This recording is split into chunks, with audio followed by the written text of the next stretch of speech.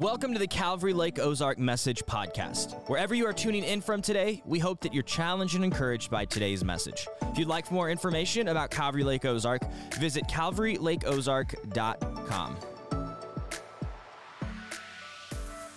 We're going to jump out of our study in Matthew for a week. We're just going to take a week and jump into a passage that, honestly, early on in my walk, we're going to be in John chapter 6. Early on in my walk was a passage that I just kind of read through. You know, as I got to it, I just read through it, and I was like, all right, that's a good story. Let's keep going.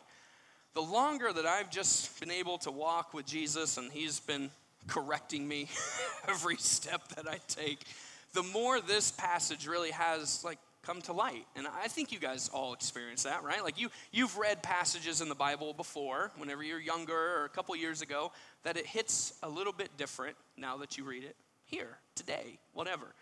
So we're going to be in John chapter 6. Another funny story. I got two stories as you guys are turning there. One, every time that I've felt inadequate to come and teach before people or preach God's word, I haven't told a lot of people this. Very few number of people know this. But every time that I felt, man, I just don't know, God, I don't know if I can do this. Every single time, some rendition of Amazing Grace has been played for the worship set. So it happened again today, so we're ready. We're jumping right into this thing. Second thing is somebody heard that I found out I'm preaching very short notice, and they're like, sweet, short service. And I said, hey, that sounds awesome. And I've heard the old saying, if you're not good, be short, people will like it. I get that. But the problem is, a lot of my planning that God has really worked, as I plan sermons and stuff, God really works on me to make things shorter. So I don't know how long we're going to be here. We only got one service. You guys eat? You good? We ready? No, I'm kidding. But hopefully you guys got to John chapter 6 with all of those stories. And knowing that it takes me a long time to process some stuff, John chapter 6 is really great because it takes these people here a lot of time to process. And I think that's why it speaks to me. So let's read. We're going to start in verse 22. In verse 22, it says, on the next day, the crowd that remained on the other side of the sea saw that there had been only one boat there, and that Jesus had not entered the boat with his disciples, but that his disciples had gone away alone. Other boats from Tiberias came near the place where they had eaten bread after the Lord had given thanks. So when the crowd saw that Jesus was not there, nor his disciples, they themselves got into the boats and went to Capernaum, seeking Jesus. And when they found him on the other side of the sea, they said to him, Rabbi, when did you come here? Jesus answered them, truly, truly, I say to you, you are seeking me not because you saw signs, but because you ate your fill of the loaves. Do not labor for the food that perishes, but for the food that endures to eternal life, which the Son of Man will give to you. For on him God the Father has set his seal. Verse 28, then they said to him, what must we do to be doing the works of God? Jesus answered them, this is the work of God, that you believe in him whom he has sent. So they said to him, then what sign do you do that we may see and believe you? What work do you perform? Our fathers ate the manna in the wilderness, as is written, he gave them bread from heaven to eat. Jesus said to them, truly, truly, I say to you, it was not Moses who gave the bread from heaven, but my Father gives you the true bread from heaven. For the bread of God is he who comes down from heaven and gives life to the world. They said to him, sir, give us this bread always. Jesus said to them, I am the bread of life. Whoever comes to me shall not hunger, and whoever believes in me shall never thirst. But I said to you that you have seen me and yet do not believe. All that the Father gives me will come to me, and whoever comes to me I will never cast out. For I have come down from heaven not to do my own will, but the will of him who sent me. And this is the will of him who sent me, that I should lose nothing of all that he has given me, but raise it up on the last day. For this is the will of my Father, that everyone who looks on the Son and believes in him should have eternal life, and I will raise him up on the last day. This is one of those passages in Scripture, like I told you, that just speaks to me. I think every time I read it, there's something else. There's another little nuance here and there, and I just always grow from it. But what I really love, like I told you about this, is that these people took a really long time to figure some things out. And that's me, honestly, in a nutshell. If you were to tell me to do something, I'm asking questions. Like, I'm that kid in the school classroom that they're like, hey, there's no dumb questions. They have to say that because I'm in the room, because I'm going to ask the dumb question. Everyone's like, come on, Sean, let's go. Like, we could have left class early. That's me. I love it when people just always ask the question. And that's why it takes a really long time for sermons, and God's really patient with me because I just have to ask a whole lot of questions. This crowd here asks 3 different questions in this passage of Scripture, and that's what we're going to kind of focus on. 3 different things that they ask Jesus as they're talking to him. Now, I think you guys got this, that this is pretty much just a conversation that Jesus has with the multitudes around him. But what's important to understand is that these people that Jesus is talking to right here were the very people that were involved in the miracles at the beginning of John chapter 6. The miracle of feeding the 5,000, of Jesus walking across the water, all of these things. These people were there for this. And I firmly believe that Jesus performed the miracle of feeding the 5,000 in order to have this very conversation with the people. And I believe this because in John chapter 1, verse 17, we read that Jesus brings grace and he brings truth. Grace and truth have always been the defining characteristics of Jesus' ministry to the world and even to us. And in grace, I believe Jesus fed the 5,000 people. And because it's grace and truth, he has this conversation with them right here in verses 22 through 40. Today, we're only going to cover part of this conversation. This conversation goes on through verse 71. If you guys want to have some weekly reading, there's a lot more past this, but we're just going to focus on this little part right here. So here we are, the very next day after Jesus fed the 5,000 people, and the people wake up and they look around, and Jesus isn't there.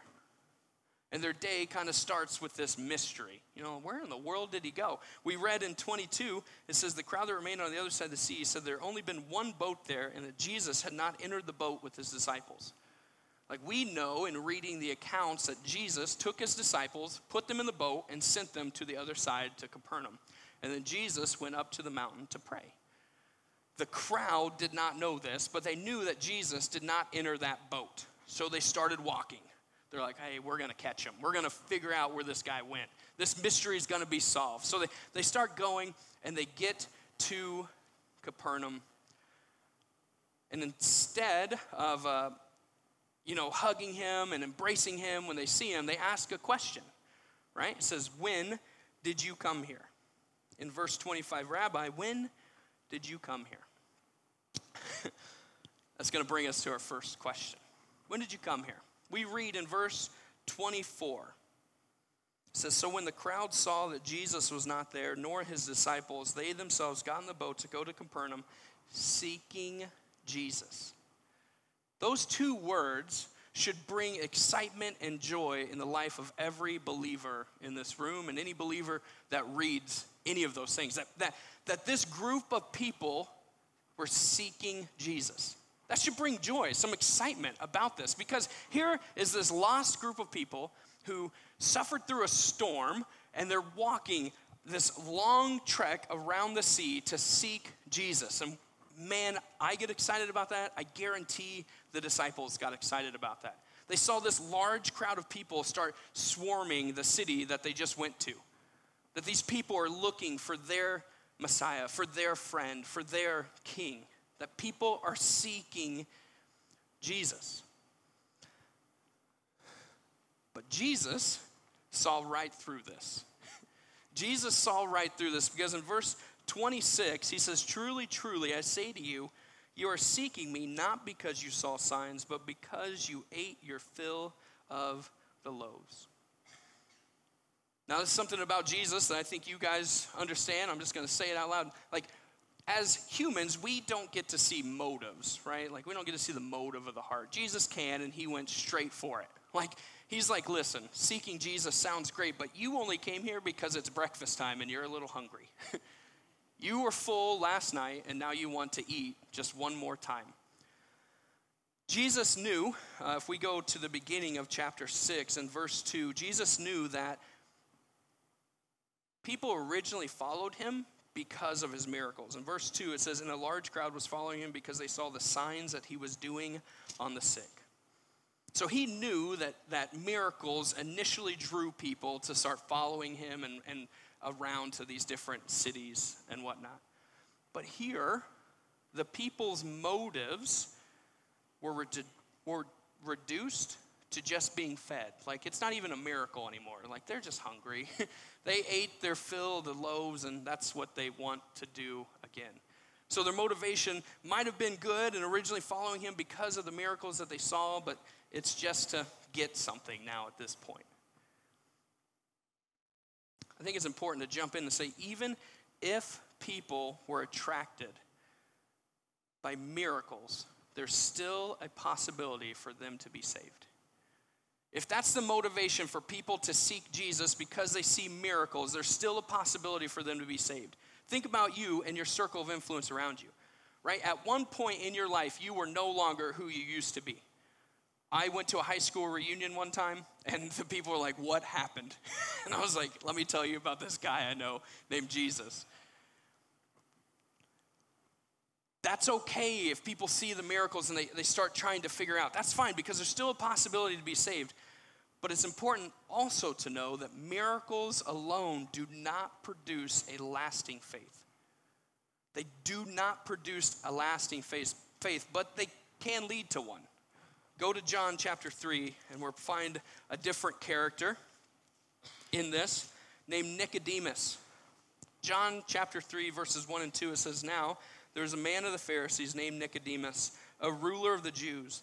This man came to Jesus by night and said to him, 'Rabbi, we know that you are a teacher come from God, for no one,'" listen, "'can do these signs that you do unless God is with him.'" Jesus and Nicodemus go on to have one of the most profound conversations found in the New Testament. That's where we read about John 3:16 and 17. That's where we read that you have to be born again. They have one of the most profound conversations after the initial motivation for Nicodemus to go to Jesus was because of the miracles Jesus was doing. We see later on in this story in the New Testament, at the end of the gospel, that Nicodemus comes back up. Miracles led Nicodemus to talk to Jesus, but it did not produce a lasting faith that brought him after the death of Jesus.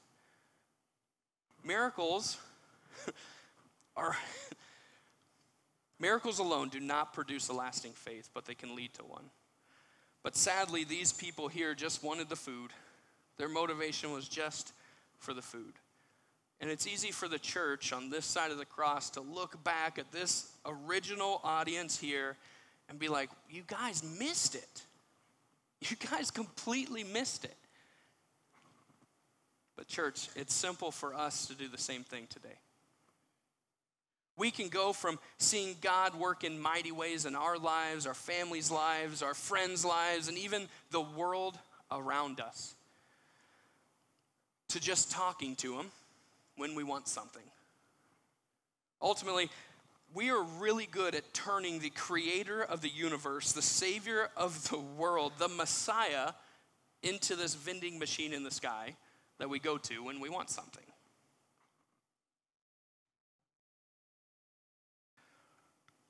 In verse 27, Jesus goes on and continues explaining what they're looking for. Verse 27 says, "Do not labor for the food that perishes, but for the food that endures to eternal life, which the Son of Man will give to you. For on him God the Father has set his seal." Jesus starts to explain that there are two kinds of food in this world that we can seek. The first one being a physical, perishing food, and then the second one being a spiritual food. Let's talk about the first one, this physical, perishing food. Guys, we can get so caught up in building a reputation, building a retirement account, acquiring new things, and try to fill a void that's in our lives with physical, perishing food of the world. Little side note, another thing I love about Jesus is that Jesus talks to people exactly how they will understand it. Think about the woman at the well. She wanted to get some water. So Jesus says, I am the water, right? I'm the living water. Springs up into eternal life. Here, these people are hungry, and Jesus says, okay, there's two types of food. He's just talking to them on how that they can understand him, and I love that. And then secondly, for your information, the word used for perishing means presently perishing. And that's important because it doesn't matter how new something is or how great that something makes you feel. The definition is it is presently perishing. It's presently perishing because it's compared to eternity. And if something that is perishing in the first place is compared to eternity, it doesn't compare at all. So it is nothing. It is worthless. It is garbage, basically, because it is presently perishing. Ecclesiastes tells us that man has eternity in his heart. And a lot of people have went to describe that as a God-shaped hole right in their heart. And because we are all built with this in us, designed, created with that in us, this thing that the world can produce will never fill that void. It is presently perishing. All right, I feel like we've been really serious for a little bit, so let me jump in and ask you guys some trivia questions. Not really trivia, I'm just going to ask you if you know anything about raccoons. Much? You know much about raccoons? I don't know much. I know like two things. One, I think they're kind of cute. Like they're pretty cute. Like you got to admit, little trash panda looks pretty cute. And two, I don't know if this is because raccoons, there's a couple little thoughts, right? Either one group of people say raccoons are really hygienic. So if there's ever liquid around, they will take the garbage that they're eating and dip it in the liquid and kind of wash it. I don't know if that's true. I've also heard that it's because they don't have enough like saliva glands, so they have to like make their food easier to swallow. I don't know. But what I do know is that a few years ago, a long time ago, it was a Vine, for any of you people that know what Vine was. It was a Vine that was really popular. Yep, one person, thank you. There was a Vine that was going around that was really popular, and it was a video of a raccoon, okay? So here's this raccoon. I don't know if it was like at a zoo or state fair or whatever, but they put this giant thing of cotton candy right next to this raccoon, right? This raccoon went up. He grabbed this thing, and lo and behold, there's a puddle right here. And this raccoon grabs this cotton candy and goes, poof, and then all of a sudden the cotton candy just goes and just dissolves into the water, and this raccoon just like patting at the water, like super sad, but it was also hilarious at the same time. Now I said that to try to paint a picture for us, because here we are with this God-shaped hole in our heart, and we grab something that looks really cool. It looks really great. It looks really new. It looks really whatever it is, and we put it in there, and then it just disappears. And we kind of pat at it and wonder what in the world happened. That should have worked. I don't know why that didn't work. And then we got to go find something else that's really new and really cool, and we put it in there, and it doesn't work.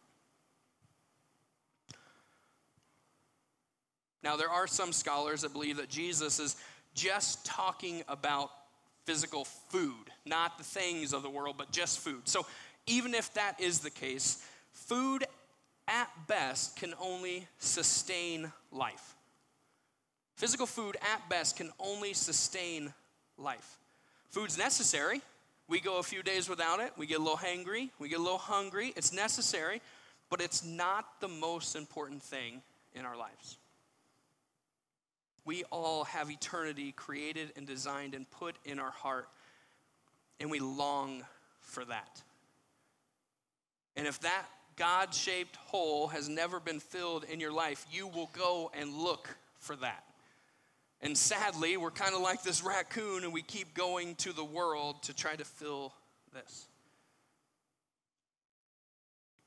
But the second type of food that Jesus spoke about was food that endures to everlasting life. This is food for the spirit. Remember, physical food at best can only sustain life, where spiritual food actually gives life. And it fills that void in our heart that makes us not go look for anything else. Like instead of that cotton candy dissolving in the water, it's kind of like that big old Christmas dinner that we ate yesterday that's still hanging out. And you don't know if it's ever gonna go away. We as the church need to seek Jesus for that type of food. For the food that endures to everlasting life. Now, if you're anything like me or anything like the people here, you might have a question that says, well, how do you go about that? How do you go about that? Here's our second question. In verse 28,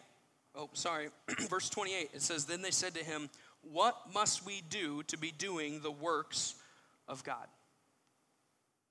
In verse 27, it says, do not labor for the food that perishes, but for the food that endures to eternal life, which the Son of Man will give you, for on him God the Father has set his seal. Here the people are in this crowd, and they hear Jesus say, verse 27, right? It says, do not labor for the food that perishes, but the food that will endure to everlasting life. They hear him say that, but they kind of look at him like Charlie Brown's teacher, right? He's like, wah, wah, wah, wah, labor, wah, wah, wah, wah, wah. So then they have their question, what must we do to be doing the works of God?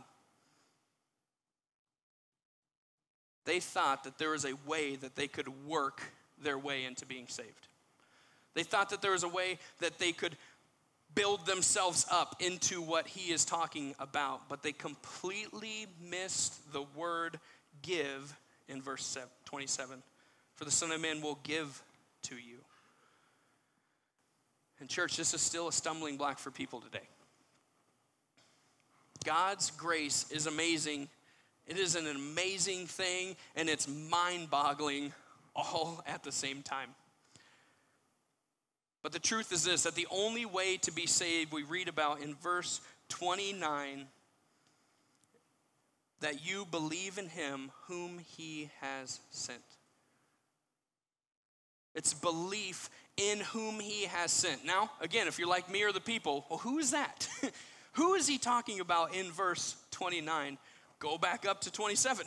It says, the Son of Man will give to you for on him God the Father has set his seal. It's Jesus. Believe on Jesus. Believe Jesus. That's the only way to be saved. Now, this whole setting his seal, do you guys know what letters are? You guys ever received a letter? Not a bill, I'm talking like a letter. Like somebody hand wrote you a letter. All right, so think past, Scotch tape, the envelope. Think past the delicious, gross glue that you used to have to lick. Way back when, if somebody wrote you a letter, they'd write it out on this nice, thick, kind of canvas-like paper, and they'd fold it in on itself. And instead of the glue or the nice, Scotch tape, they would drip some candle wax on it. They drip some candle wax on it, and some people had a ring, other people had a press, and they'd press it in, and it would kind of be like a brand, like has different designs in it. So when that letter showed up to your place, you knew exactly who sent that to you. Jesus is saying that God the Father has set his seal on him, on Jesus. John 1:14, if you have not heard it yet this Christmas season, I just want to read it to you. It says, and the Word became flesh and dwelt among us, and we've seen his glory, glory as of the only Son from the Father, full of grace and truth. So you're saying, Sean, these people are asking, what is the works that we can do? And then Jesus responds and says, the work. Like they're asking plural. What can I do? What all the things I can do? And Jesus says, well, there's one thing that you can do, and it's believe ultimately on me. Believe in me. And you might be like, man, I love the thought of that New Testament. Believing equals saving. Having a faith equals salvation. Putting your faith in something equals salvation. But honestly, it's really not just a New Testament thing. This has been something from the beginning that God has always been about. Genesis 15, verse 6 says, this is talking about Abram at the time. Let's go back. Let's go verse 3. It says, Abram said, behold, you have given me no offspring, and a member of my household will be my heir. And behold, the word of the Lord came to him. this man shall not be your heir, talking about his other son. Your very own son, with Sarah, shall be your heir. And he brought him outside and said, look toward heaven and number the stars, if you're able to number them. Then he said to him, so shall your offspring be. And then verse 6, this is key. It says, and he, Abram, believed the Lord, and he, the Lord, counted it to him as righteousness. That's important for us to understand, church, that Abraham was not counted righteous because he was obedient to the call out of Ur the Chaldeans. He wasn't counted righteous because he was circumcised. He wasn't counted righteous even when he took his own son to the top of the mountain to sacrifice him. Abraham was counted righteous when he believed the word of the Lord. And he believed what God told him was going to happen would happen. And then go to the New Testament, just because, why not? John 3:16. John 3:16, famous Bible verse says, for God so loved the world that he gave his only son, that whoever, does it say work? No. That whoever believes in him should not perish, but have eternal life. For God did not send his son into the world to condemn the world, but in order that the world might be saved through him. Church, this is also something that still plagues people today.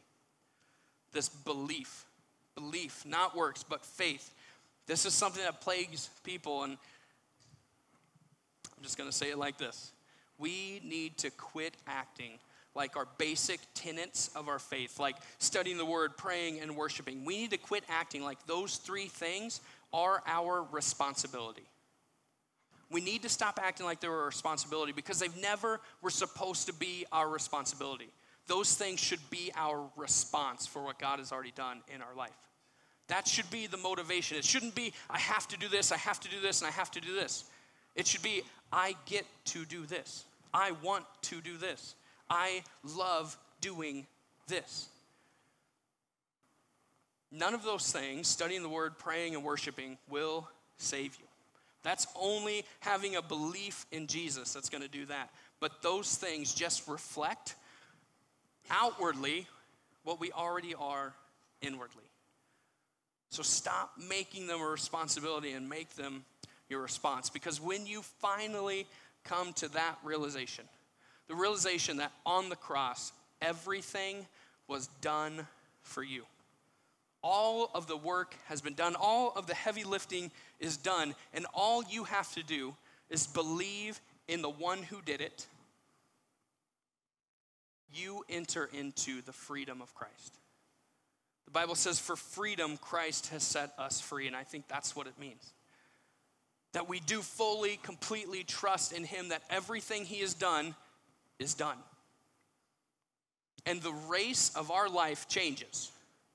Right? We always think of this life as just this rat race where you got to cut somebody off or you got to step on somebody to move forward and keep going. And one day you're going to get to that finish line that you've set in your head. But when you come to the realization that everything's been done for you, you're already at the finish line. You're just standing there. Like, this wasn't me whenever I ran, but I saw people in high school track that run like 2 miles. They're all like high-fiving afterwards. I'm puking on the side. But they're all high-fiving. They're like, yeah, that was great. I could have ran a little faster, but whatever. And I'm just like dying. I get to be those people now. I just get to stand at the finish line and be like, that was awesome, guys. Heck yeah, let's do this. I don't want to do it again because I'm already here. The race of life changes when you realize that everything's been done for you. Instead of running for a finish line, you start at that finish line. And then in verse 30, go back to John 6. Verse 30, we see the last question for the people, from the people. It says, so they said to him, then what sign do you do that we may see and believe you? What work do you perform? Our fathers ate the manna in the wilderness, as it is written, he gave them bread from heaven to eat. Here we go again, the people missing the message. The people, after Jesus saying, this is the work of God, that you believe in him whom he has sent, they say, okay, What sign are you going to show me?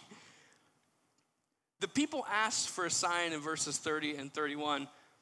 And this was technically a teaching of the rabbis in that day, that when the Messiah came, he would reproduce the miracle of manna in the wilderness. Like, that was a teaching. I get this. But let's look at it just a smidge deeper than that, right? Like, go past all that. Look at who asked that question. Because the people asking for a sign here are the same people that just got fed by a couple of loaves and a couple of fish the day before. Like I said earlier, faith built solely on miracles is not a lasting faith. It's actually a faith that can lead you astray.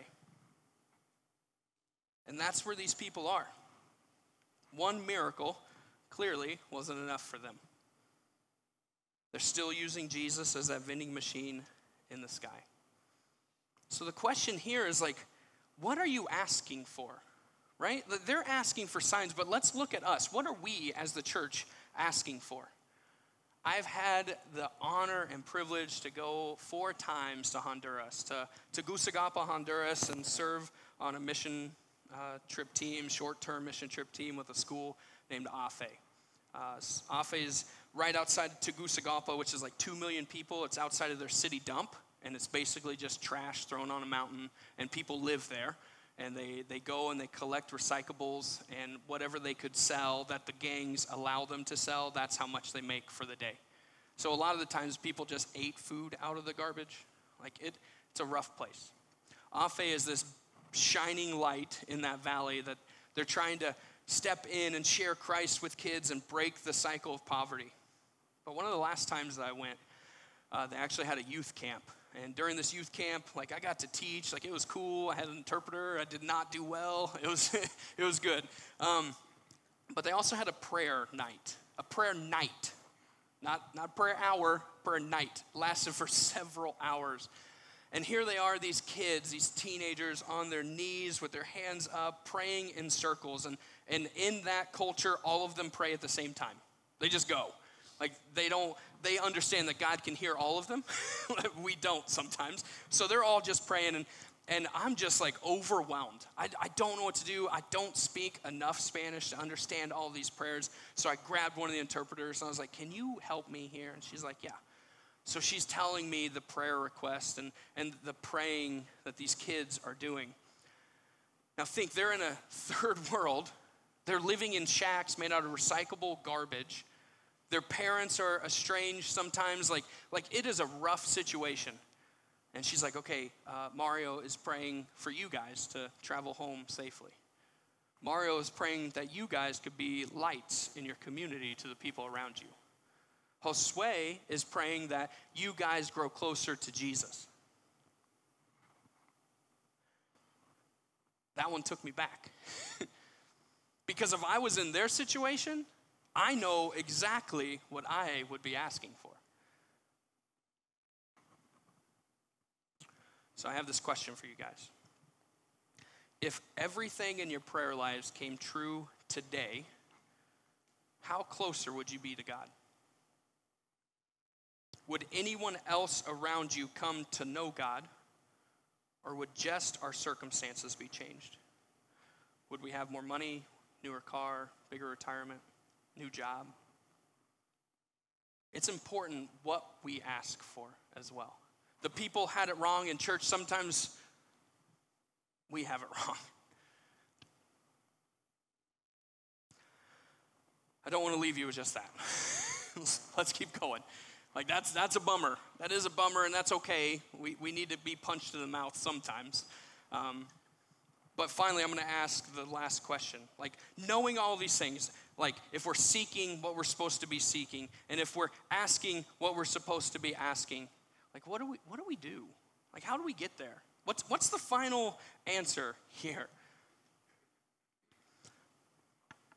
Jesus in verse 35 says, I am the bread of life. Whoever comes to me shall not hunger, and whoever believes in me shall never thirst.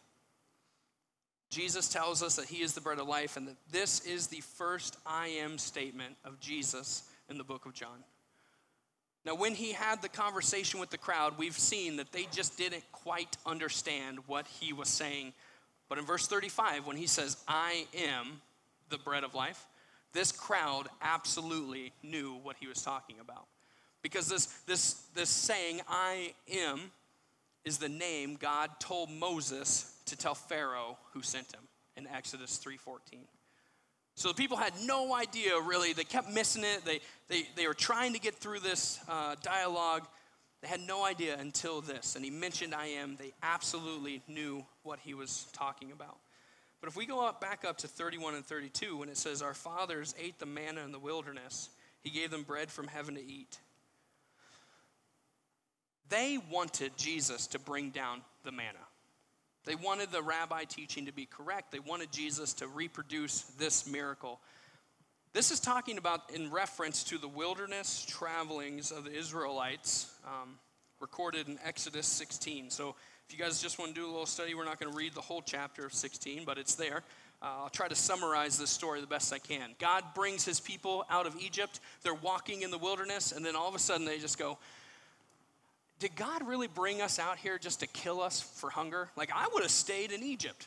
Like, how dumb of a statement is that? Like we, again, on this side of the cross, can be like, that is a dumb statement. But me being in that situation, I'm like, yeah, I'd be asking probably the same exact thing. So they ask this, and they petition to Moses, and God talks to Moses. He says, okay, at night I will bring quail. They will have their fill of quail, and in the morning I will bring down manna. So dew's going to fall, and when the dew fell away, there was these little coriander seed-looking things that tasted like, what was it? They were coriander seeds. They were white, and taste of it was like wafers made with honey. Seems pretty good. Sounds good to me. But the ground was completely filled with all these things. And when that fell, God said, you need to go and take one serving for yourself. Everyone in Israel will take one serving for themselves. And on the day before the Sabbath, take a double, cook, boil, whatever you need to do the night before, and then on the Sabbath, you eat the second one, right? He says, now listen, if you take extra or try to store it away, it's going to be bad. It's going to breed worms. It's going to start stinking. It's just going to dissolve, and you won't have that manna. But God provided for his people in the wilderness. For 40 years, they ate the manna in the morning. They ate the meat at night until they got into the land of Canaan. That's what God did for his people. And that's the direct reference that we have here. When the manna, what's important, what's something that we need to take away from this is when the manna fell, the children of Israel could do any of four things. One, they could trample on it. They could just walk on it.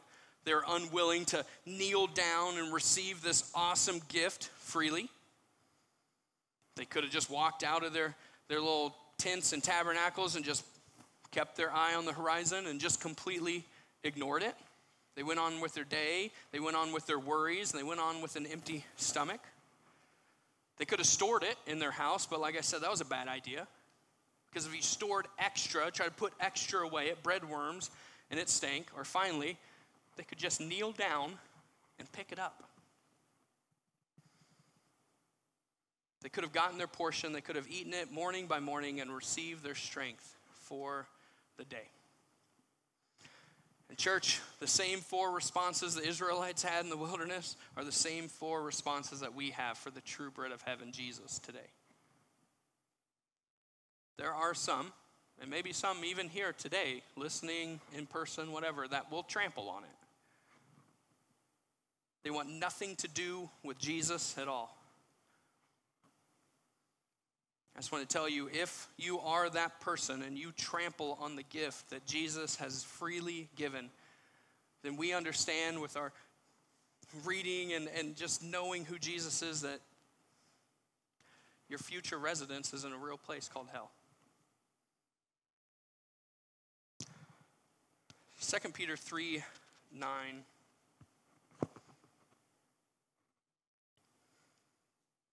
It says, whoops. I went the wrong book. I marked the wrong book, guys. I gotta go back. 2 Peter 3:9. It says, the Lord is not slow to fulfill his promise, as some count slowness, but is patient towards you, not wishing that any should perish, but that all should reach repentance. If you choose to trample on the free gift of Jesus, I will just tell you, to walk to your future residence, you are literally going to have to step over the dead body of his son. That's a conscious decision that you make. Jesus did everything, and it is a free gift that you can kneel down and pick up today. Some people here, listening, will ignore him. They're just going to ignore him. Maybe they're the ones that say, I don't really feel the Lord in my life today. And it's not that he's not there, it's just that they're not willing to kind of press into it. That responsibility response thing might be that stumbling block, and the response just might not be there. Some people are going to try and store it up. Some of those people that think it's really hard to bear our cross daily. If I'm being completely transparent, I fall in this category a lot. There are some things that are just really tough to go through. And I try to store it up. When everything's good, right? You're like taking in everything that you can. Everything's good, so that when you get to a bad time, you're like, I got some stored in the tank. I should be able to make this thing. They press in hard for a little while, and then they try to go on autopilot. But what Scripture told us, that if you store it up, it's going to breed worms. It's going to stink. It's not going to be a faith that you want to have, and it's not going to be a faith that anybody else wants to have around you. Then finally, some of us are going to pick it up, and we're going to pick it up daily. We're going to spend time with Jesus because it's our response. He's going to give us strength for the challenges of each day, and I'm telling you, though it might seem like a small serving, it is more than enough to get you through every single day, every single trial that you will ever face. Now that manna is on the ground. That bread, a true bread of heaven, is on the ground, and it is free to anyone that wants to receive it today. Don't think of, I did this or I did that or I'm thinking this or listen, today is the perfect day to receive that free gift. I love it in the Bible, and it says that one sinner repents, all of heaven will celebrate. That could be today. There could be a huge party today because somebody picked up that free gift that Jesus gave to you. And then you step into the fullness and the freedom and the transformation relationship that only he can bring. Let's pray. Heavenly Father, thank you so much for today, God. Thank you for your word. Thank you for coming down. Thank you for living a life we couldn't. Thank you for paying our debt. God, thank you for defeating the grave, and thank you for offering a way back to the Father. Thank you for saving. Thanks for saving me and my friends and my family and everyone around and here today that are followers of Jesus. Thank you so much. God, I pray that you give us the strength to continually just go out daily and pick this up. God, I pray that you give us the strength to be good representatives to the people around us, that you are a loving, just God, that reconciliation and redemption and new creation is available to them. God, I pray that your good news goes out, that people respond, and that heaven erupts in celebration. God, we love you, we trust you, we pray all this in Jesus' holy name. Amen.